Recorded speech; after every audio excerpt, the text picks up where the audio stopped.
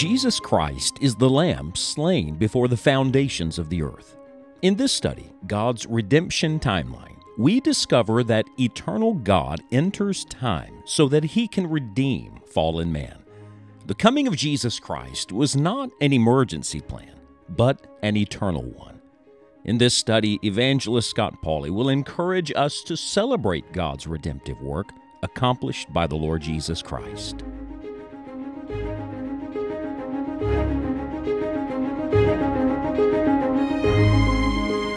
What can wash away my sins? Nothing but the blood of Jesus. What can make me whole again? Nothing but the blood of Jesus. We're talking about God's redemptive work in our lives, and I just want to make one very simple point today that I trust will cause Jesus to be more precious to you than ever, and your heart to well up with true gratitude to God for the sacrifice that He made, and it is this: apart from the shed blood of Jesus Christ, we would not be redeemed. We could never be forgiven. We could never have peace with God. This is the means by which we are redeemed. You remember, all the way back in the Garden of Eden, God shed the blood of an innocent animal to clothe Adam and Eve in their nakedness. You'll remember that initially with Abraham, sacrifice was made when the covenant was established. And then with Israel, blood of the innocent lamb had to be shed and applied to the doorpost for their deliverance. Again, later in their history, the Lord, the Redeemer, reveals Himself, bring them out of Babylonian captivity, a return to the sacrifices and the offerings to God, the blood sacrifice. Jesus Christ comes. What does He do? He sheds His blood. Friends, this is not on accident. This is on purpose. This is not coincidental. This is providential. The work of redemption is bloody work. And frankly, some people don't want to talk about that. Some people don't want to talk about the bloody part of Christ's sacrifice. Oh, they love to talk about Him in Bethlehem and the gentle baby, but they don't want to look at Him on the cross. I want you to know He was born to die. He lived to be sacrificed. This is the essence of what it means to be redeemed. Several scriptures today are like pearls on a beautiful strand. They all connect to one another. Ephesians chapter 1, verse number 7. The Apostle Paul says, "In whom we have redemption through His blood, the forgiveness of sins according to the riches of His grace." Again, to the church at Colossae, Colossians chapter 1, verse 13 and 14, "Who hath delivered us from the power of darkness, and hath translated us into the kingdom of His dear Son, in whom we have redemption through His blood, even the forgiveness of sins." Maybe the word redemption has not meant much to you. I hope it's starting to. But notice that in both of these texts, in Ephesians 1 and Colossians 1, Paul connects redemption to forgiveness. We all understand the principle of forgiveness. We all need to be forgiven. What a precious thing it is to be forgiven by Almighty God. Well, I want you to know redemption is the basis for our forgiveness.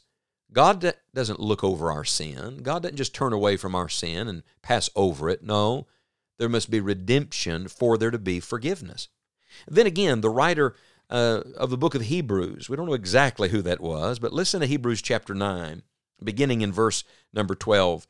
The Bible says, "Neither by the blood of goats and calves, but by His own blood, He entered in once into the holy place, having obtained eternal redemption for us.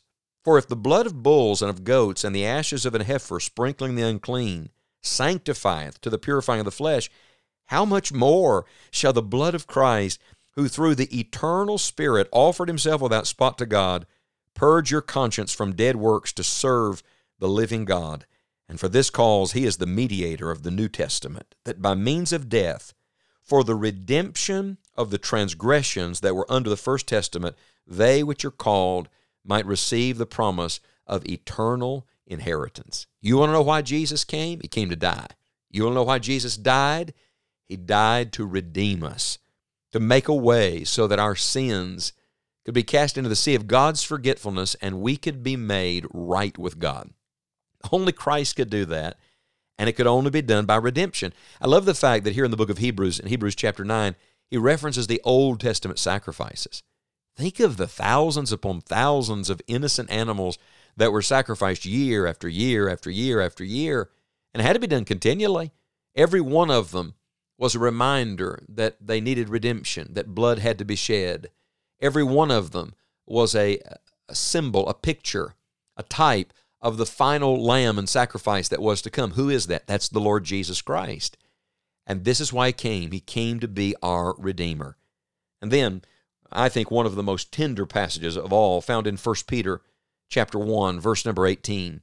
Peter, one of our Lord's first disciples, said it this way, "For as much as you know that you were not redeemed with corruptible things as silver and gold from your vain conversation received by tradition from your fathers, but with the precious blood of Christ, as of a lamb without blemish and without spot, who verily was foreordained before the foundation of the world, but was manifest in these last times for you, who by Him do believe in God, that raised Him up from the dead and gave Him glory, that your faith and hope might be in God." This is the gospel.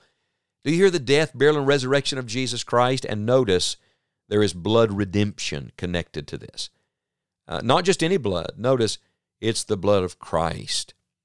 The spotless lamb without blemish. That's only Jesus, the sinless Son of God. I've always been struck by the fact of Peter's usage of the word precious repeatedly in his writing. Precious, precious, precious faith and precious promises and the precious blood of Jesus Christ. Remember, this is a rough, tough fisherman. This was a man who used to curse and swear, and now he uses a word like precious.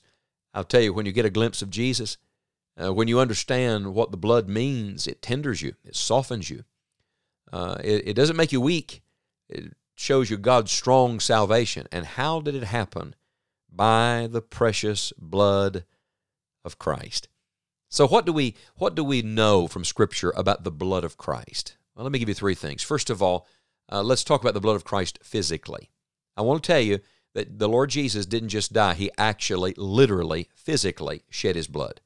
On that cross, He had all 5 types of wounds that medical doctors say the human body can have. Tremendous loss of blood from His brow, from His hands, from His feet, from His side, from His back. From every part of His body, He is bleeding physically. He is offering His blood for our salvation. You see, for men to be saved, for there to be redemption, blood had to be shed. So we see the blood of Christ physically. Then we understand the blood of Christ spiritually. That blood didn't just go into the ground. It's my conviction that the blood of the Lord Jesus Christ was taken into the Holy of Holies like it would have been in the Old Testament. Where is that? The mercy seat is in heaven. Our Lord Jesus Christ, the final sacrifice for sin, presents His blood there as atonement on the mercy seat in the presence of Almighty God. And when a person comes to simple faith in Jesus Christ, what happens? The blood, not physically, spiritually, the blood of Jesus Christ is put on our heart, is applied to our account. The water of baptism doesn't wash away your sin. The blood of Jesus washes away your sin. It is just as real as the physical, and more important, this is the spiritual application of the blood of Jesus. But then, think of this, not just the blood of Christ physically and spiritually, think of the blood of Christ eternally. I believe that we shall look at His wounds someday. We'll see His hands and His feet. I believe we shall see the blood of Christ on the mercy seat in heaven someday. Christ is our mercy seat. The blood has been applied. And Hebrews chapter 9 says that through that blood redemption, through that work, He obtained eternal redemption for us, eternal life. Friend, the effects, the thing that the blood of Christ purchased will go on forever. This is the continuing work of redemption in our lives and in this world. I just want to pause today and say, praise God for the blood of Jesus Christ that cleanses us from all sin. Thank you for joining us today, and thank you for investing in the ministry of Enjoying the Journey. This is a listener-supported program. If you feel led to partner with us, please visit enjoyingthejourney.org, where you may securely make a one-time investment or set up a recurring gift. However God leads you to partner with us, thank you. And we hope you'll join us next time on Enjoying the Journey.